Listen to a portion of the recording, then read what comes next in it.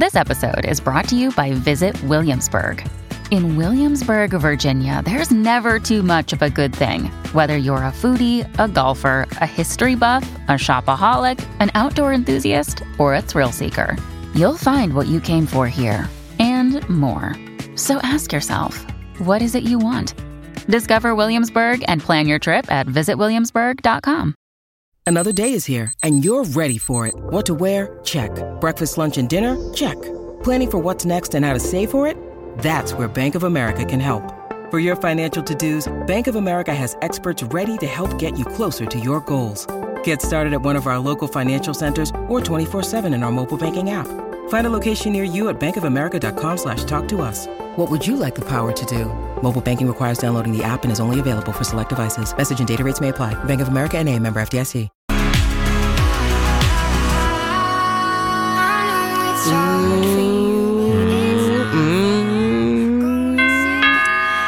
Hi, do you want to get nasty? I mean, I guess we have to. This is the Colleen and Bradley Show. My Talk 1071, streaming live at mytalk1071.com. Everything Entertainment. Colleen Lindstrom, Bradley Trainer. Hi. Happy Friday, everybody. We made it. We got here. We've arrived, and we will finish the week in the same way the week began. Talking about Jerry Falwell Jr. That's nasty. This is the story, the nasty story that keeps on giving, Colleen. There is so much, and what does it say about the world that the most exciting story of the week is basically the meltdown of a one-time evangelical leader based on his predilection for being in the corner while his wife has some relations with his men. Predatory predilections. Okay, and hers, but wait, there's more. Later in the show, we're actually going to talk more about Becky Falwell, her role in this whole hot mess, but there was a story we couldn't avoid sharing with you that showed up on Good Morning America this morning. The actual pool attendant in question, Giancarlo Granda, the one who sort of was at the center of this scandal. I'm going to try real hard not to make bad jokes. But he actually showed up on Good Morning America and spoke with George Stephanopoulos about some of the things, a lot of the things we actually have heard and read. I should say not heard, but that we actually have read over the last week. But here we actually get the chance to hear him in his own words on television. And I thought, I feel like we just kind of owe it to the audience for you to be able to hear this story in a way that we've not been able to share it over the last week, because we really have been fascinated by it for a number of reasons. Absolutely. So what do we have? So we have a few clips. And Holly, did you get those emails? Indeed. Okay, good. So I have a few clips for you. The first, there are two clips that sort of share with you how Giancarlo first came into contact with Becky Falwell and Jerry Falwell and how that all went down, because actually it's a little different. I know, words. I know. Puns. There's going to be, we're just going to fall into some ditches. We're 12. But the first two clips tell the tale of how Giancarlo first met Becky Falwell, then Jerry Falwell. And it's a little different. It's more, to me, it's more disturbing than at first we were led to believe the relationship began. We're definitely seeing the constellations come together a little more clearly. Yes. So originally we shared with you this notion that Giancarlo was a pool boy. He was at the pool. Becky was like, hey, these girls don't know nothing. Want to come back to my hotel room and I'll show you what a real woman's all about. And then all of a sudden, as they're walking up the stairs, she's like, one more thing. My husband likes to watch.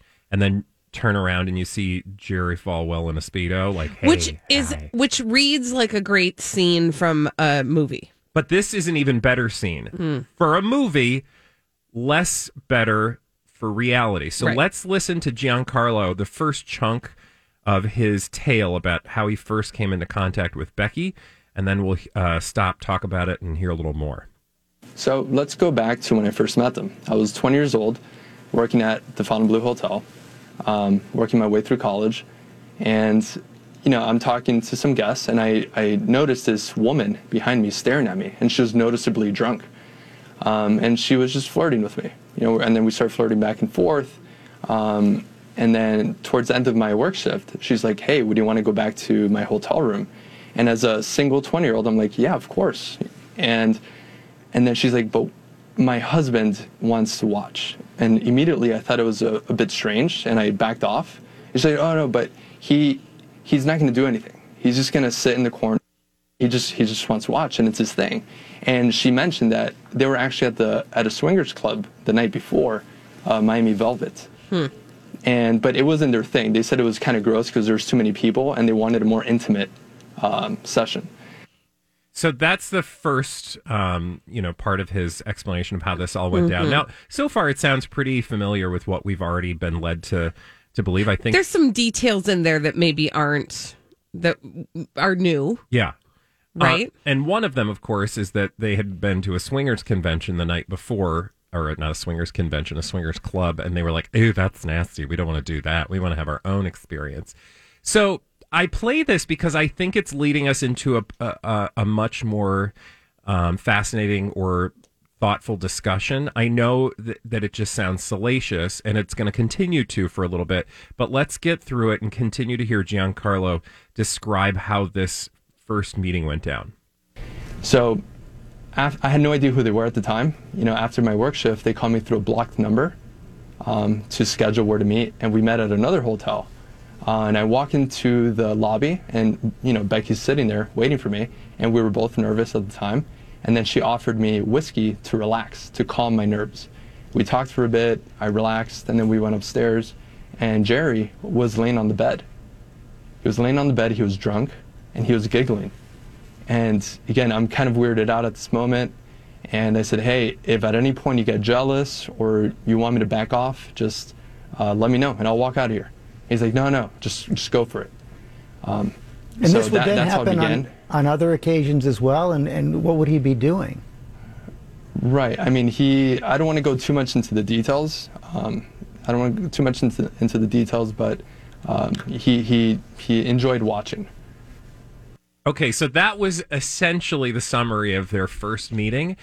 What I found fascinating about this, and tell me what you think, the thing that stuck out for me in this part is how methodical the setup was. It wasn't just the, hey, want to come back to my room? This was not like we're all just, horny and we're on vacation and we're all consenting adults. And people got a adults. little drunk and then woke up the next morning and were like, whoa, what happened last night? Exactly. It's not that kind of scenario.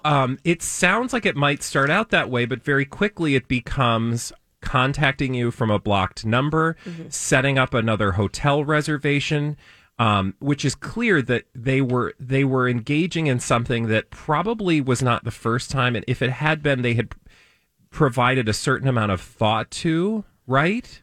Well, I mean, honestly, that's exactly what I was going to say was you don't get the impression from his account of the first time they met that this was the first time they'd ever done that. And there's a couple indicators of that, right? Like, number one, in their first meeting, the fact that she said to him, my husband will be there, he likes to watch.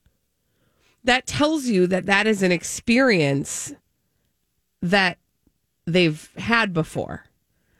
That arrangement has occurred. And so, first of all, okay, so they've just now found another, I'll use the word victim, to be a part of this thing that they do. And it's interesting. I just want to put a pin in this because we're going to revisit this in the third clip. The word that you used as a victim, I think, is very interesting, and I think it's appropriate. Continue. Yeah. Well, because I do want to say this again, and we said this yesterday, and I'm sure you guys have said this a trillion times. Like, whatever kind of stuff people get up to in their own sex life, that is not what is up for discussion. I am not offended by that in the least or upset by that in the least. However, in this story, there are certain things that we are picking apart that make it different than just some people who have some tastes. And honestly, to be fair, although it's going to sound not fair, if this were you or I, Colleen, and we were doing this, it's nobody's business. Right. There is a context with these individuals that matters because of how they live their lives in the public. Right. That Absolutely. said, I don't even want to have that conversation. Nope. Because what we're doing right now is talking, we're painting a picture of how this all went down. And so far, you've heard the person say, like, he just gives a play-by-play of just how methodical this experience was. Blocked number, set up separate hotel reservation, get him drunk in the lobby, to get him comfortable. The wording sounds very innocent, but if you put yourself in that position, there's nothing innocent about being 20 years old with a 50-year-old woman buying you a cocktail in the lobby of the hotel so that you can be fortified enough to have the sexual experience, which clearly is a little awkward, such that you need some applying of alcohol. So, just think about all of those things. Absolutely. And then to your other point, and this is the last clip of Giancarlo from his interview on GMA, I want you to listen to something he shares and how that might affect this overall experience. And it's the third clip. I mentioned to them that when I was younger, right, when I was in high school, I suffered with video game addiction. At the time I was timid, a bit nervous, and I believe, now in hindsight, that they spotted these weaknesses and made me an ideal target. I shared, this passion project of mine where it's a company that would connect video gamers suffering with video game addiction and families with health coaches. And he's like, oh, I think that's an excellent idea. And, actually you could probably partner up with Liberty. You should come to New York with us. We're having a business trip and we could talk more about it. So that little bit tells you that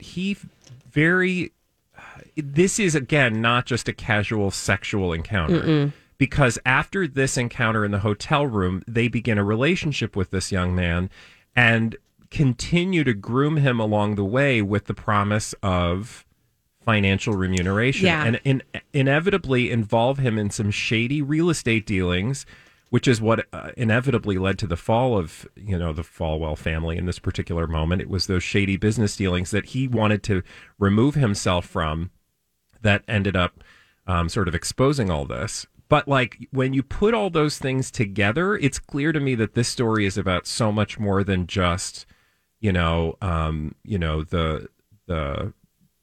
preacher has a little dark side that he doesn't want to share. By the way, Jerry Falwell's not a preacher. Right. Thank you. Also, it takes it from a conversation about a couple who gets up to some things in the privacy of their own bedroom and puts it in the realm of predatory behavior. Because they were exploiting a weakness of his, among other things.